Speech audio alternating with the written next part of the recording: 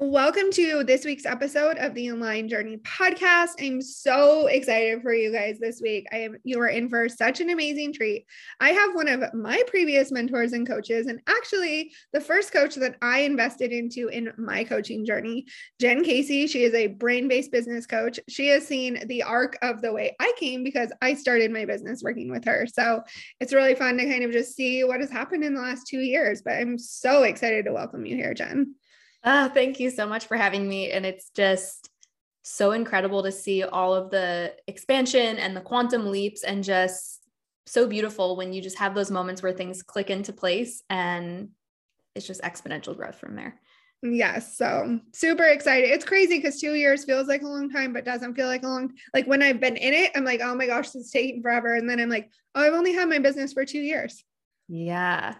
Isn't that wild? Yeah. The relationship with time moves differently when you have a business. Yes, it does. It's like, oh wow. In 2 years I created that, but like in the month you're like, oh my gosh, nothing's happening. I hear that.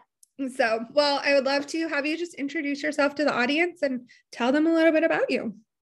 Yeah. So I call myself a brain-based business coach, and I work with my clients in a variety of different ways. I sort of have the business strategy piece as well as the spiritual piece. But ultimately for me, I look through the lens of psychology. So whether we're looking at building a sales page, writing sales copy, building a funnel, or we're looking at sort of those up levels that happen for people who are scaling up or really at any stage, but really those people who are scaling up as they're building team, as they're starting to attract more clients and they're needing support, really just looking through the lens of psychology at all of those things that start to come up, as well as the buyer psychology behind why people do what they do. That's so amazing, because I feel like it's so easy to say, why am I not getting different results? And they're only focused on their 5% of their conscious thoughts. Mm-hmm. And there's so much frustration. Like, why can't I change? Why can't I change? But all they're living in is their conscious reality. Yes. And I love jamming and going deep into all things subconscious. And for such a long time, that was my primary focus when I started my career as a coach. It was all about sort of the NLP techniques and the coaching techniques. And over the last couple of years, that's really shifted and deepened into really looking at and incorporating all of the energetics, all of the body work, all of those sort of things that actually make such a huge difference in the way that somebody shows up and transforms.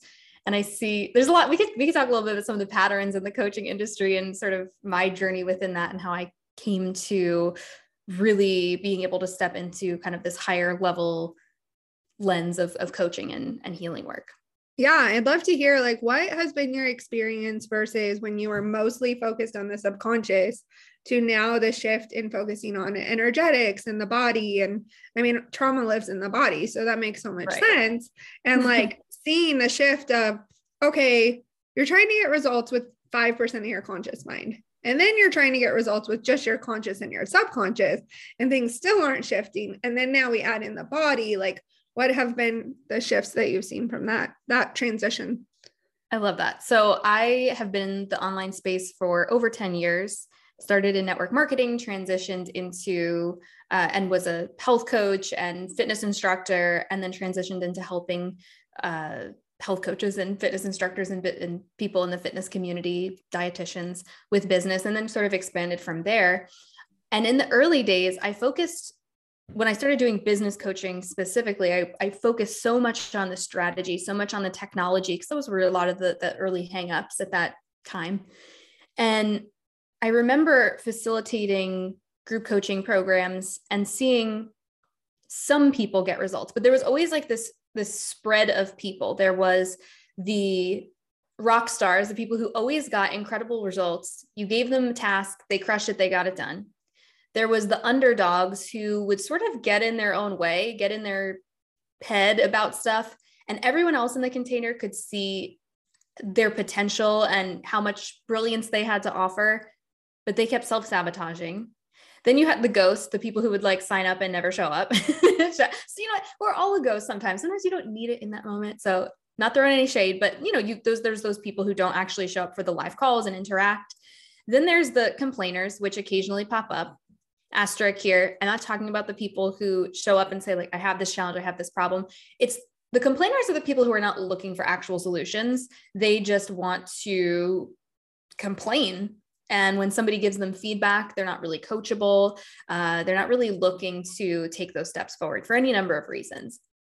And there's a few other little like avatars, but I started to see this spread not only in programs that I ran, but almost even more so in other programs that I was a participant in. It was a little bit easier when I wasn't facilitating to really get that like objective view. And I had a problem with that.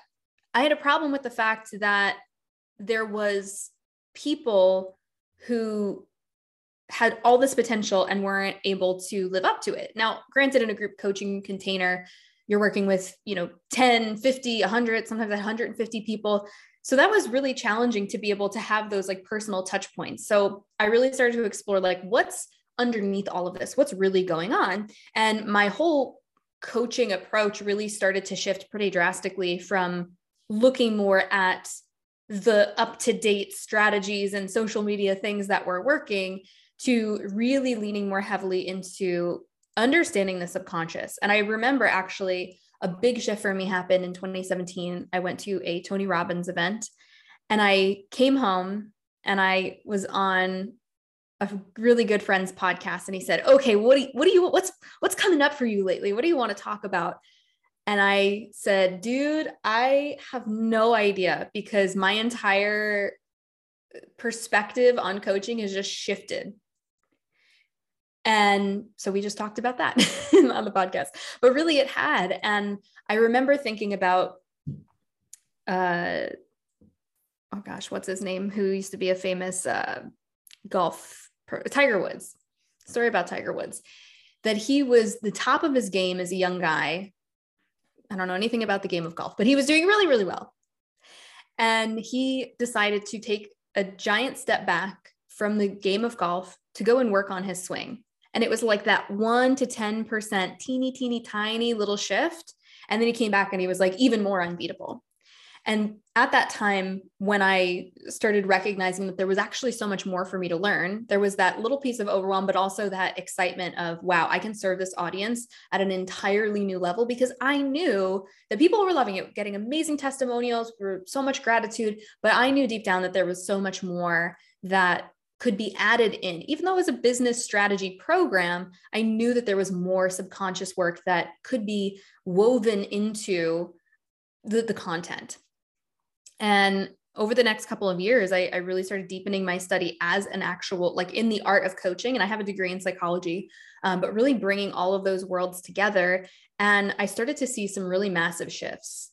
And I remember when I rolled out a new program where I actually had brought in like all of these subconscious things. So instead of just like teaching the how-to, I kind of began the module addressing some of the biggest challenges and speaking to the subconscious things that I knew always came up at the end. And I spoke to them at the beginning, and all of a sudden nobody was having those blocks.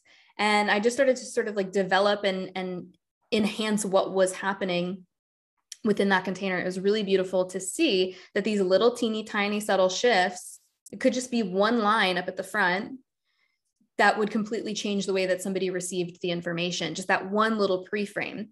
And there's so much power in like the art of teaching and the art of coaching that I feel like has not even been explored. And I think in the online coaching space is not explored enough, that could really just create those transformational results and just catapult people to the next level. So that was like my kind of first, introduction into really weaving sort of the subconscious work into what I was doing in the online space. And then after that, you've had another shift more into focusing on the body and business energetics. And so how did you shift from, okay, I help people with strategy, now I'm going to help you unlock your subconscious mind, to, oh, wow, like there's a whole body below the head. Maybe we should include that too. It's funny that I wasn't already incorporating that, because I came from the fitness space. And so I knew, I help people with their bodies all the time. But for some reason, when I went into the business space, it was like, leave all that information behind, leave that identity behind. And then, okay, no, I'm a business coach, whatever that was. Right. And so, as I was studying all of these different coaching art forms, and even really looking at NLP, neuro linguistic programming, which I think a lot of your people might be familiar with, probably buzzword heard about. In the field of NLP, it was all based on different psychologists and studying the best hypnotherapists. And they just basically organized and created criteria for everything that they observed that they were doing. And so even in that field, when you're looking at somebody's state, it's influenced not just by the thoughts that they think, we're looking at the subconscious, but also their physiology. And Tony Robbins, I think, does a really masterful job at his events of really making sure that the physiology piece is at the forefront. And really, when you're working with 15,000 people in an audience, you have to do that. You can't talk to every single person individually. You've got to get their bodies moving, clearing energy, and awakened. And so I've gone to a lot of different events. 2017 on, I was like, I'm going to go to an event every single month. So I was doing all this study, and I was actually at a Tony Robbins event, and they did this really beautiful healing. And so we were sitting there, and I think it was like maybe an inner child type thing. But I'm sitting there, and then all of a sudden I felt my neck start to move without myself. Like I wasn't moving my neck. And I felt my neck go back, almost like you go up on a roller coaster, that like click, click, click. And I felt click, click, click each vertebrae. My head went all the way back. I started to panic a little bit because as it clicked back, my whole throat kind of closed and constricted and I couldn't breathe. And then it hit all the way back and I went, and it was like the deepest breath I had ever taken. And I didn't know what that was. And I remember thinking that was really weird and didn't think about it again. And then maybe like 6 months, I don't even remember what the time frame was, but a few months later, I had my first experience with plant medicine. And that was really where I went, oh, this is spirit trying to come through. This is a channel trying to make contact, trying to show me like what I need. And spirit was like moving my neck and stretching my neck. And I was like, oh, maybe I'm just tight in my neck. And maybe that was part of it, but it was like wanting to vocally express, wanting to move energy. And in terms of the connection between the subconscious and the body energetics, I had a huge breakthrough around this in 2019 when I was in Costa Rica. I shared this on my podcast when I went to Rhythmia. I sat with ayahuasca for the first time. And I remember, for those people who don't know, ayahuasca is a plant medicine. And basically what it does is it supports your body in connecting with the spirit realm. You're essentially, these plant medicines help open up a portal, and then the spirit from the plant helps guide you through and navigate. And because those plants are such a high vibrational frequency, when they come into your body, anything that is a lower vibrational frequency that's kind of stuck in the tissues and the fascia, it helps remove that, or if there's any negative thought patterns. And I remember having, and people go, oh, ayahuasca, isn't that the thing where you throw up? Oh, I don't want to throw up. It's like, oh my God, that's not what it's about. So you can purge in a lot of different ways. You can sweat, you can burp, you can poop, you can shake, you can yell, you can cry. Like there's all different ways, but a lot of people do purge, but it's not like throwing up any other time. You know that there's like energy. You can like almost like feel it like scooping all the energy out of your body and like coming out. And then you just feel, oh my God, you feel like so blissed and so peaceful after, because you know that you just, and you can look at your bucket and ask like, what did I just release? Oh, okay, weird. Like self-hatred or jealousy or whatever that was. So anyway, so I have this really intense purge one of the nights in 2019.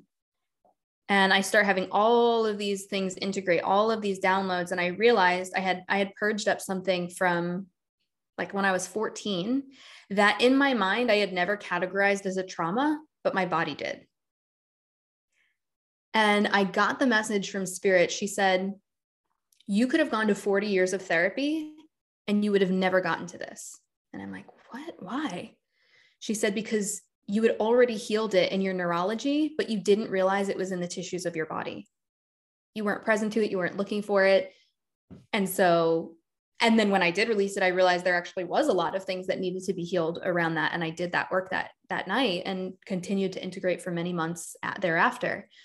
But that was a huge, massive breakthrough in that recognition of how much we keep in our bodies. And since then, if you guys haven't read the book, The Body Keeps the Score, such an amazing book. I did a whole trauma certification with the author, and it's just so profoundly fascinating to see how much we actually store in the tissues of our body. And then when you're having that chronic pain over certain years, like there's something there.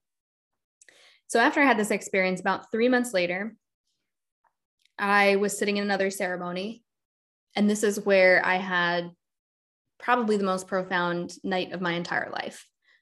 I was laying there and all of a sudden my hands started moving. I didn't know what it was. It was just kind of fanning back and forth. And I didn't want to distract anybody. So I was kind of just trying to hold my hand down, trying to, not take up like too much space. Didn't want to get in the way of anybody's process. But every time I tried to like keep my hand down, it would hurt. And so my hand, I was like, oh, this is so annoying. Like, what is it doing? And it just wanted to fan. And I started fanning back and forth, specifically my right hand. And then I sat up and I looked at two of the other women who were sitting, and it almost felt like a little trifecta of energy. There were other people there kind of like laying on the floor. And I started moving my hand, and somebody in the corner, as I was moving my hand, her butt started shaking like Shakira. And I thought, that's weird. And I'm moving my hand back and forth really fast. And then I stopped and she would stop. And then I would start again. And I'm like, this is so weird. And I was like, am I doing this? No. Like, there's no way I'm doing this. This is so weird. There's no way. And throughout the rest of that night, I had amazing, beautiful people in that space and in my life who were very, very supportive. And, some people were like, whoa, this is intense. I'm like, guys, I have no control over my hands. This is not me. I'm like, you guys called in spirit. I was like, don't be like, oh, Jen's trying to give me healing. No. I have literally no control of my hands. One of my friends, Catherine, I'm having a conversation with her with my head turned and my arms are still going. And she's hysterically laughing. She's like, you're literally you're like, what time is it? Okay. What time do you think? And my hands are just almost like I'm typing that. Like, it was just so strange. So we're having this whole thing. I'm clearing all this energy for people. Everyone's having these massive releases. And then we all sit down after and we were like, what just happened? What was that? And my friend Catherine said, who wasn't on any plant medicine at that point, she said, Jen, that was crazy. You literally looked like a blue alien. You looked like a blue alien with this like gemstone in the center of your head. She's like, that was the image I kept seeing. So this is like just before COVID hits. So I'm like, wow, this is wild. Okay, what's going on? My whole life just blown out reality. Everything has shifted. And I was facilitating an in-person experience not long after that. And one of my clients was having a really difficult time. We had someone come in to facilitate breath work, and she had really opened up a lot of stuff in her body. And she ended up staying late one of the days. And she's like, I just have this, like, I don't know. I can't go home like this. And I was like, I got you. Like, let's sit down. And we were talking. And then I was like, let me do some idiokinesis work on you. This is something that I did back in like my actor days. And it's a beautiful technique to like ground your body, similar to Alexander technique. And then I said, would you be open to some energy work? I said that I could feel my hand starting to go. And she said, sure. And it was like, oh, I have this pain in my knee. And we started like moving the energy. She was literally, and this is like, 12 o'clock at night now. We're doing this for an hour and a half. And she is, every time I would come over her womb space, it was like she was giving birth, literally moaning. Every time I would come to one spot, her pelvis would thrust up in the air, like making all these sounds. And we were moving so much energy. And then we got to a point where she started farting uncontrollably, like 40 times in a row, one after another. And she's like, oh my God, I'm so embarrassed. I don't even fart in front of my partner. Oh my God. And I'm like, it's fine. I'm spraying like whatever, some rose water spray. And afterwards, we both sat there and we were like, yo, that was insane. What happened? And she's like, what was that like for you? I'm like, what was that like for you? And we both shared with each other. And I mean, for me, I was feeling so much energy in my hands, so much moving, and then I was clearing myself after. And for her, she had this massive, she was seeing 3 different vignettes, all these really insane things around her mother and some stuff that she was never told, but things that came through from spirit. And then seeing birth things, and it was really, really powerful for her. And she was able to like massively integrate things in her life and go home and really be opened up in her root chakra. in a really beautiful way and be that way with her partner as well. And she was like, I'm walking different. Like my experiences are different. My intimacy is like completely 180'd. So that was like everything that I think I needed at that point in my journey to be able to go, okay, you needed that like little bit of extra confirmation to be like, you can do this not in a state of plant medicine. And now it's something that I'm able to do anytime I can sense somebody's energy. And I know that they're open to it. Now, there were points after that where I would really open up and then be like in a bodega in New York City and my hands start going and I'm like, not now. This is not appropriate. Stop it. Spirit, you can't be doing this right now. Like, guy at the counter doesn't need energy healing. He did not give you consent. You're not allowed. Shut it down.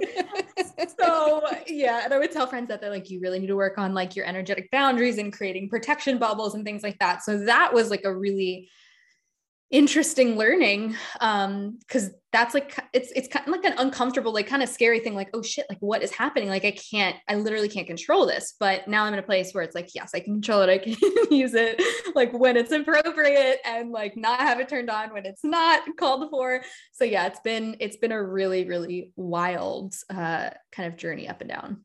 So basically your hand had Tourette's for a while. Yes. Yeah. Pretty much. Yeah. Like just absolutely insane. You're like, I'm sorry. I'm trying to heal you right now. But well, it wasn't even that it's like, oh my God, my hand's going. It was like, I would feel their energy. So it's like, if they had grief, all of a sudden I was feeling tremendous grief. And it was like, oh my God, this is too much. Like, I need to get out of this bodega. I need to go, or, whatever's going on. Like all of a sudden I would feel like a tightness in my chest. And it was like, okay, Jen, like this is not yours. This is not yours. Just clear it. And this is something that I had the ability to do my whole life. And it's why I've always been very like energetically sensitive to my surroundings, but I just didn't have context or language for it. And I didn't really understand what to do about that. Like even when I worked at a TGI Fridays, and there would be some tables where I needed to go and introduce myself, take their order. And I would have like out of nowhere, like crippling anxiety and just like, oh God, oh God, oh God, I don't want to talk to them. I don't want to go over there to them. And I didn't understand. I was just like, okay, just go drink some Red Bull, like push through. And basically had to, for survival purposes, had to essentially in that, because I didn't have any other understanding for it, that was my only tool. And so I would just kind of push through, force myself into suppressing all of those intuitive hits. I kind of think my fiance jokes around, he's like, it's like X-Men when Xavier's like having all these like voices in his head and he's like, what the hell is this? Like, I don't know where this is coming from. Like, that's how it is for me with like emotion and energy, or at least it was before I like figured out like, okay, let's acknowledge this. Yeah, just crazy. So like this big empathic portal just like really fully opened and people's emotions just poured into your body. You're like, close the portal, close the portal. Close the portal. Yeah. And I'm really grateful. I did some beautiful work with Shaman Durek. Absolutely love him. And he really helped me to more deep, like validate what I was experiencing and also like more deeply understand what's going on. And one thing that he did for me was, he was like, do you by chance have like a birthmark? Like, yeah, actually I do. Not like a mole, like a birthmark. I have like one of the little like coffee stain ones. And he was like, okay. He's like, okay, where do you have it? And I was like, oh, it's on my back. He's like, where on your back? I was like, I don't know, like my lower back on what? He's like, okay. So apparently that is a sign. Your like birthmarks. Every time I tell people this, they're like, what about this? I have one here. What does this mean? I'm like, I don't know. Go message him and tell him he needs to do a podcast on birthmarks, I guess. But basically all I know about it is he said to me that your birthmarks are a sign of your spiritual gifts from past lives. And so he had me activate my birthmark, which was insane. I instantly started hysterically crying and started getting all of these visual downloads and realizing that in a past life, I had been this, spiritual healer, and that I was killed for using my healing gifts. And I saw these images and was just feeling like literally instant sadness as soon as I said activate my birthmark. It was intense. But if you have a birthmark, there might be something there for you to explore and it may be some information with it held within that birthmark for you. So it's really crazy. I've never heard that before. I have one on my arm, I think, like one of those coffee stain looking ones. Mm-hmm. Whenever I say it to like spiritual people, they're like, oh my gosh, I have one, but it's here. Or, oh, it's on my leg. Oh, it's my mid back. What does that mean? I'm like, and a friend of mine, I shared it with him and he said, oh my gosh, Jen, I've had this like birthmark on my head for the longest time. Like since I was a kid, he's like, and when I was little, I used to think this birthmark makes me like telepathic. He's like, and I used to talk to my birthmark, and I was like, you got to go home and activate your birthmark. And then he, just like was having all these amazing downloads from activating his birthmark. But yeah, it's just so fascinating. There's crazy. Just so much we don't know. There's so much that is like, I don't know how into human design you are. But I've definitely learned more about human design, and your splenic center is your fear and intuition center. And I have every gate but one of them defined, which means that I'm like super intuitive. But I still don't even really know my intuitive powers because I've struggled with emotional eating my whole life. And like, I've been taught that emotions were bad. And like the gateway to my intuition is having emotions. And it's been hard to teach myself how to have emotions and like let emotions be okay. And so I never would have called myself intuitive. And so then like, as these, how we were talking before, I can see like these images, like, I'm like, what are these images? What are these? Like, I can't stop them. And I feel a little crazy. And I never would have called myself intuitive before kind of any of this journey. Wow. I think what's so interesting about what you're saying too is like, I don't know if you've had this experience, but whenever I talk about some of the healing stuff that's come through, these like energy gifts, I have people reach out to me and go, oh my God, I had this come through. I've experienced this. I've experienced that. And I guess there's not that many people talking about it, but I think there are people talking about it. They're just more in a different kind of like bubble of the online space, or it's just the books that maybe you're not picking up yet. And it's just like, the more we talk about these things, it's more of like that permission slip for other people. Because when I first started waking to this, I was looking everywhere. I was YouTubing stuff, Googling stuff. I could not find anything, but I didn't know what to call it. I didn't have the language for it. And slowly over the last like 2-ish years, I've started to get more information from the other people, like even Shaman Dark's like, oh yeah, my girlfriend, she does the same thing. She does it for me at night. She clears my energy. I'm like, okay, good. I'm not the only person. Like, obviously I'm not the only person who could do that, but like, I'm sure most people could do it. But yeah, it's really cool. So whoever's listening to this, if you're experiencing some kind of gift that you feel in your soul brings you joy and feels really deeply connected, but you don't have context or language for it yet, keep leaning into it, because that is your magic. And every single person listening to this probably has multiple spiritual gifts. We have the ability to sense things outside of our 5 senses, or just at a heightened level of our 5 senses. And we're just not taught how to cultivate those things. So of course it seems strange. Of course it seems woo-woo when you first, if you don't have somebody to support you and go, yeah, that's totally normal. I have that too. It can feel really isolating and very strange. And people then suppress it and don't want to tell anybody about it. What are people going to think of me? And all those stories start to come up.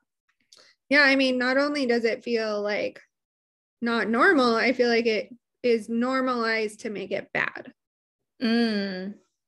So like, you feel like you hide it because it makes you different. Right. And that makes you bad, and you don't fit in with the pack. And then you're afraid you're going to get eaten by lions and you're not going to have a group anymore. Yeah. Well, even like the witch wound that so many powerful women were persecuted for their healing abilities and labeled witches. And there's always, especially around Halloween time, a little quote graphic that goes around Instagram. So I did not write this, but it's something to the effect of, why are people so afraid of witches and not the people that burned them? Right? Like what? Yeah. Like these people just started grabbing women and persecuting them for being able to support and heal and help other people awaken. And that was scary. And especially, that, and like that we can go in a whole other direction with that, but there's so much there that is just this indoctrinated fear for many people, not all people, but for many people around really stepping into those spiritual gifts and speaking about them. I had my Akashic records read like 6 months ago or so. And she said, what came up in my Akashic records was that I have the ability to read Akashic records. Yes. So I haven't really dug into that or like figured out how to read them, but she said like my spirit guides were calling me like this is one of my gifts. Wow. So there are a lot of gifts that we have that you can choose to access or not access, and like take it slow. And like at this time, I just felt overwhelmed to learn that right now, just because I'm learning a lot of basics in my business, but like also just knowing that I have that when I'm ready to like step into that power. Well, even what you were saying before about human design, I feel like that is all very interconnected into all of this work as well. Mm-hmm. And are you splenic or splenic? So I'm an emotional manifesting generator, but I only have one gate defined in my emotional center, one gate defined in my sacral, and then all but one gate defined in my splenic. And so it was just really interesting. It was actually kind of explained to me, I have more power in my splenic than I have in my emotions, but in order to access my splenic, I need to let my emotions be. But to like really, even though I'm technically not a splenic authority, like I just have so much power there that like that's actually a better place for me to make decisions from. That is fascinating. So, and it's interesting. Yeah, it's just really interesting because yeah, all my power is there and in my root chakra, which is where most of my gates are. So it's just really interesting to see. And I've been dealing with adrenal fatigue, which comes from your splenic and your root. So I love that. Yeah. And I'm splenic authority. So that's why I was asking. I was like, oh, that would be so funny. Yeah. Well, actually, a lot of my clients are splenic authorities. So yes, I attract a lot of splenic projectors. I think partially because I do have that sacral in my, as a manifesting generator, but it's interesting because my branding key is the gate of stillness, which manifesting generators are known for their ability to be fast. And so, and I think my stillness probably comes from a lot of my intuition. So it's like really interesting to see, like, as a manifesting generator, like this is the way people would type you, but then the way my chart reads is so different. And so even with human design, it's very like layered and that's fascinating. And even what you're saying actually with like adrenal fatigue, I feel like that's a whole other, like your body is giving you these intuitive cues. And I mean, I just basically took the entire month of January to just step back from everything in my business because I could just feel myself reaching that burnout point. And in 2020, I had like some severe health stuff, like really, really, and I was like, I'm not going back there. No chance. And I have slept so much more, got off of coffee, stopped drinking alcohol, and I just feel like a different person. Like I took video clips of myself earlier in January just to sort of document. I look so miserable. I look so tired, so miserable. And was just kind of at that place where it's like, I'm having more rough days where I've really got to get myself going than days where I wake up inspired and excited. And that's like, for me, that's my cue. Okay, hold on. What is going on here? Where are we living out of alignment? Where are we not showing up? And I didn't know that I was going to basically take the whole month off. It started, let me give myself a week to just kind of gather some things behind the scenes, reorganize, reset. So it wasn't that I was off, but it was just off from like showing up and giving my energy to other people, basically. And then it turned into a month and it was everything that I freaking needed. And I think so many people who are in this space, especially those who are very energetically sensitive, are not listening to their body cues, are not taking that time off, or saying, I can't take that time off, or I shouldn't take that time off. And all of that language is really preventing you from tuning into your intuitive messages that are coming through, that are asking you to rest, to sleep, to stretch, to do whatever it is that your body is calling on you to do. I don't know if you've seen this similar, but I've found that new entrepreneurs often take too much time off because they're afraid of success.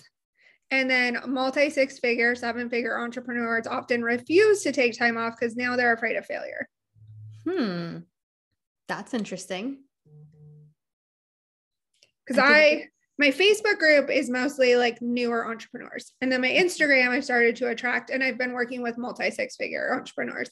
So it's really interesting to see different but same patterns in them. And most of it comes down to self-trust, like 99.9% of it. And it's just a different like place for self-trust and a different new level you have to trust yourself in.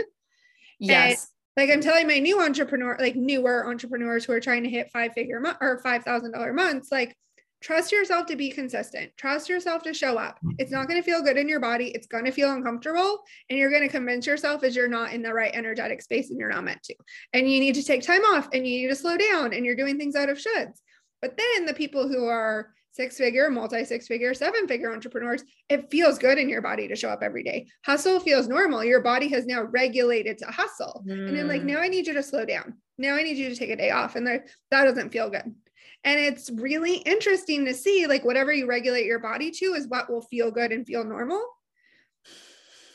And so they're like, but I'm regulating to my nervous, like your nervous system is not going to feel regulated because you're changing your life and your patterns. Yes, that's fire. That's really good. So it's just been interesting to like watch the patterns of the two different levels of entrepreneurs and like the way you need to be showing up. And they both boil down to self-trust, but it just changes over time what you need to trust yourself with. Amen to that. Amen. That trust is everything. Yeah. So what do you feel like? So I heard this quote I was listening to a podcast. Do you ever listen to Mark Groves? Mm-mm. Oh, he had someone on there talking about nervous system regulation. And she gave this definition of trauma that I thought was interesting. She said, trauma is the definition of anything energetically was too much for your body. Mm-hmm. Which I just thought was a really interesting definition because so many people are like, well, I haven't been through trauma, or you wouldn't categorize something as trauma. And how you talked about when you were 14, your body took something on as trauma, but your brain didn't register it as trauma. So how would you help people kind of navigate to the trauma that lives in their body and ways to get it out of them? So this is a really good question. So when it comes to trauma, I think it's maybe getting a little bit misused in the online space in terms of like buzzword stuff, which you've probably seen as well. Mm-hmm. So from what I've learned from the trainings that I've done is that different people are experiencing different types of trauma at different points in their lives. And that actually really matters when coming up with a treatment plan. Mm-hmm. And I think coaches, it's good to be trauma informed, but they're not qualified to be doing trauma healing work, if that makes sense. They can be a part of a team of somebody under the supervision of a clinician who's helping somebody with the trauma. But so basically when it comes to trauma, if we're looking at what we need to look at what's going on in somebody's life. So it's what age were they when the trauma occurred, because that's going to affect their brain development. And sometimes trauma can essentially freeze the developmental period that somebody's going through. You need to be looking at what type of trauma it was. Was it neglect? Was it physical abuse? Was it sexual abuse? Was it, did they feel scared going and walking through their community? Was it, some kind of racial or prejudice thing that they're experiencing, and microaggressions or major aggressions, things like that. So that is going to play a role in terms of, or was it some kind of one-off event? Is it something that's chronic or one-off, right? That's important. Was it something like a school shooting, right? Or a death, like losing a parent or something like that? That's going to change the way that somebody adjusts. And so we can look at those things and go, oh, that's traumatic. Or people go, oh, that's trauma, but it's not. It's the way that the body is actually organizing that information. And like that woman said, is the body actually able to move through that information and process those emotions or not, right? So those are all things that need to be looked at. And there's actually, if you read the book, The Body Keeps the Score, he talks about it in there, that veterans have a very different experience with the way that they respond to treatment plans.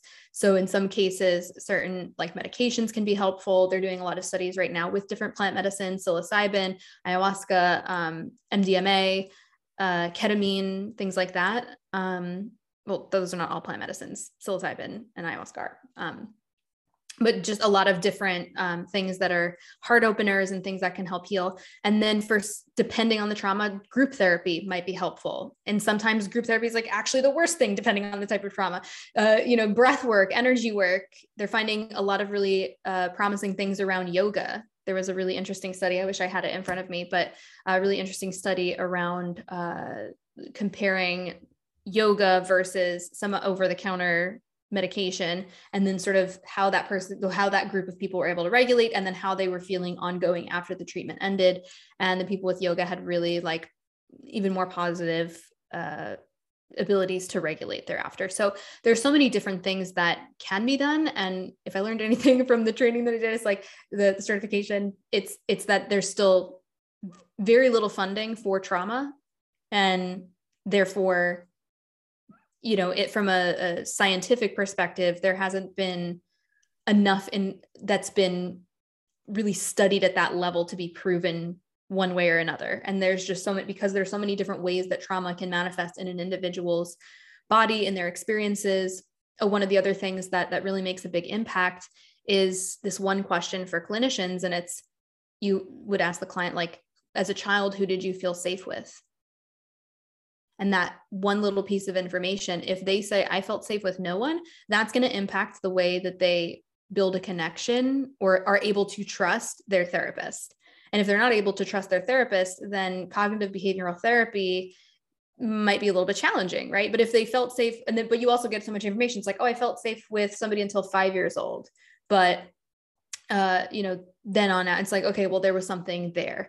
And that's a great, for clinicians, it's a great question to sort of begin that process to really understand what is the right training, what is the right healing modalities that can be incorporated into a treatment plan. But yeah, there's so much. It's such a huge topic, and I think coaching should be done in tandem with therapy, and it should be really a support team. And there's big T trauma and little T trauma, and just like so many different kinds of trauma. And I recently started doing yoga. I go about 5 days a week now, and I never did yoga before because I was like, this is slow and I hate this, but adrenal fatigue forces you to slow down. And I go once a week to restorative yoga. Have you ever done restorative yoga? Mm-hmm. It's like the hardest yoga class you've ever done because you do nothing for an hour. And I'm like thinking of all the ways I could be productive, and I'm just laying there. Oh, that's so funny. Yeah. The classes I used to teach were like a kickboxing class and insanity. So, talk about as high intensity intervals, like you're just go, hit it so hard. So yeah, the switch to doing more like Pilates and yoga, especially restorative yoga, it's you're like, there should be more happening. Yeah, I'm like, what am I doing? I'm barely moving. Yeah, because I used to do CrossFit and Orange Theory, and those are like my ways I would work out. And now I go to like yin yoga and restorative yoga and deep stretch yoga and Pilates. And I'm like, what is happening? Like, it's just such a shift. But I also know that that's what my body, and walks and things like that, is what my body is needing. So just really learning to listen to your body. Mm-hmm. Listening to your body and actually doing what it says. Mm-hmm. A lot of people are like, yeah, I listen to my body, and then I ignore it. and then I go do something else. That was one of the things Shaman Durek had said to me. He's like, so the spirits are telling me, he's like, that your guides are giving you like lots of great information. He's like, but you don't listen. I was like, called out. Like, he's like, you can't hide anything. I'm a shaman. Like, I'm speaking to spirit, and like, you don't listen. This is like your Sogo. But I was like, okay. Yeah, why am I not, what? And then it's sitting with that question, why am I not listening? Why am I hearing? Because there's a difference between hearing something and listening. Why am I hearing it? I'm listening kind of, but then I am talking myself out of following those divine messages, those intuitive hits. And that is always when I get myself into situations where I'm not happy, where I'm not aligned. I heard a quote that I've really been trying to live by this year, because my word of the year is self-trust. And it was body lead, mind follows. Love that. And it's like, okay, how can I let my body lead this year? How can I, because our mind collapses or takes over way before our body can. And it just is like, yeah, how can we tune into our body more? And it's interesting because in my human design, the way I can be like the most wealthy, happy, and successful is by the more I love my body and the more I live in my body. And I've struggled with my weight and hated my body my whole life. And it has been my number one biggest challenge my whole life. I remember I started Beachbody because I thought I could get fit if I could get paid to get fit. It didn't work, but in my mind, it was like, oh, this could work. And so it's been like just such a learning of like, okay, like if you really want to unlock it, love your body. And so like, there's just so much to it. And as women, we're taught that our body is the enemy. Mm-hmm. And so, and I think the patriarchy teaching us that our body is the enemy keeps us disconnected from our intuition, which means that we can't show up and be the leaders we're meant to be. Freaking men. Oh my God. Yeah. We're indoctrinated into these belief systems that we're supposed to be skinny and have no cellulite and have a flat stomach. And no, like what? There are some people that are naturally that way, or, you know, work out and bring themselves into different shapes and sculpt, but it's like, it just creates so much self-hatred. And it's so funny because I was a Beachbody coach and I have had so many clients over the years, hundreds of clients who are Beachbody coaches. And there's this like interesting pattern, not for everybody, but an interesting pattern within many communities like that, where similarly, I was like, okay, let me go into this. This is going to be good motivation and accountability to get fit. And then it became your body is your business. And that was the message from the company. Your body is your business. Your body is your business. And while that's true and somewhat motivational, it kind of can skew if somebody already has like a disordered relationship with food or fitness, which I most definitely did. I had a lot of emotional eating stuff, and it really skewed the way that I saw myself. And when I left Beachbody, it was like, oh, I don't need to work out anymore. Because my only relationship, the relationship that I had built with fitness, was one of business. And I'm still in that process of rebuilding a new relationship with no blueprint, because that was not modeled for me, of like, how do I want to love her? How do I want to take care of her? Like, this is my body. Like, what does she need today? How does she want to be dressed and adorned? And, you know, all of those questions were very, very, very foreign to me when I first was supported and guided in beginning to ask those things and look at my body in a very different way. Yeah. Yeah, there's just so much programming. I mean, that came from obviously my past, but then add the layer of Beachbody in. And then I went from Beachbody to Prove It, and Prove It wasn't to the extreme Beachbody was, but it was another company where I was focusing on weight loss and health and my body, and just like really using that as my marketing tool. And when you're using your body to market, it's never going to feel good enough. It's never going to, because there's never a weight loss transformation that's great enough. And you see people yo-yo, they gain weight back to have another transformation to continue to sell. And and learning and kind of bringing this full circle is the more you can connect to your body, the more your intuition can shine. Amen. Like, the more you connect your body, the more your intuition can shine. And just side note, like, I don't think Beachbody like necessarily created that. I think it just attracted a lot of people. I'm like, not shitting on Beachbody. Like, I just think a lot of people were like myself, and kind of you too, like drawn to that because it was like, oh, this will like keep me on and make sure that I follow through, which it did. But it also created other things, and which I take responsibility for. That was Beachbody. That was the way that was my relationship with fitness. That was only magnified by the way I interacted and built a business around fitness. So and it's not just them. It's really, I mean, and the fitness industry as a whole has been created that way. And it's also pain point marketing. True. Very true. And so, which was very popular back then. So, so different. A lot of shifts. Well, this has been such a beautiful conversation. Thank you for your time. Do you have any last kind of just words of wisdom for the audience, of any recommendations for someone that's like, oh, I feel like I connect with this, but I don't know what that means, or how to do that, or what next steps to take? if you feel like you connected with this, I would say create some space for yourself whenever you're listening to this and allow yourself to journal, see what's coming up. If you're like annoyed by this conversation, if you're excited about this conversation, if you found yourself rolling your eyes at parts of this conversation, whatever it is, those are all judgments. And that's all information and feedback. That is golden information for you.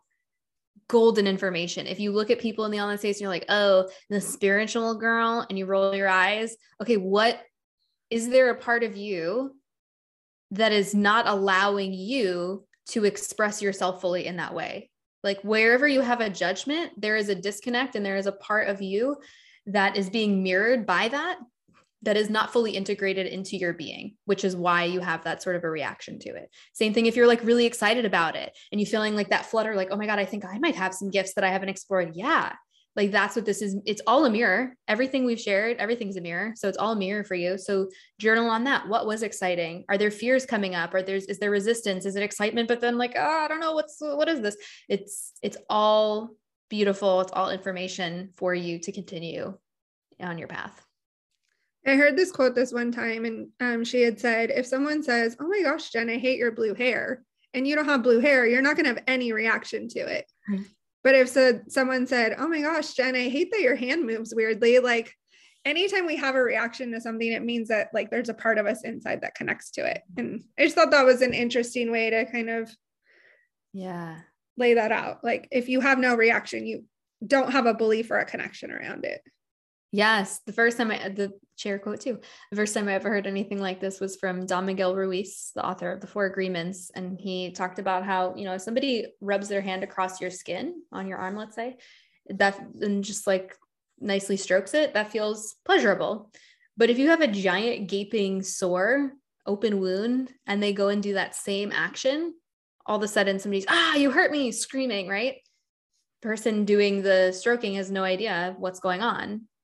When it's physical and we can see the wound on the external, right? See it on the body, we understand that. But a lot of people have internal wounds that we can't see. And so all of a sudden somebody's reacting to us and we're like, I don't know why you're yelling at me right now, or why you're angry at me, or why you're disgusted by me, or whatever it is. And it's just because there is a wound there that is internal. It's invisible to us, but it's very real for that person.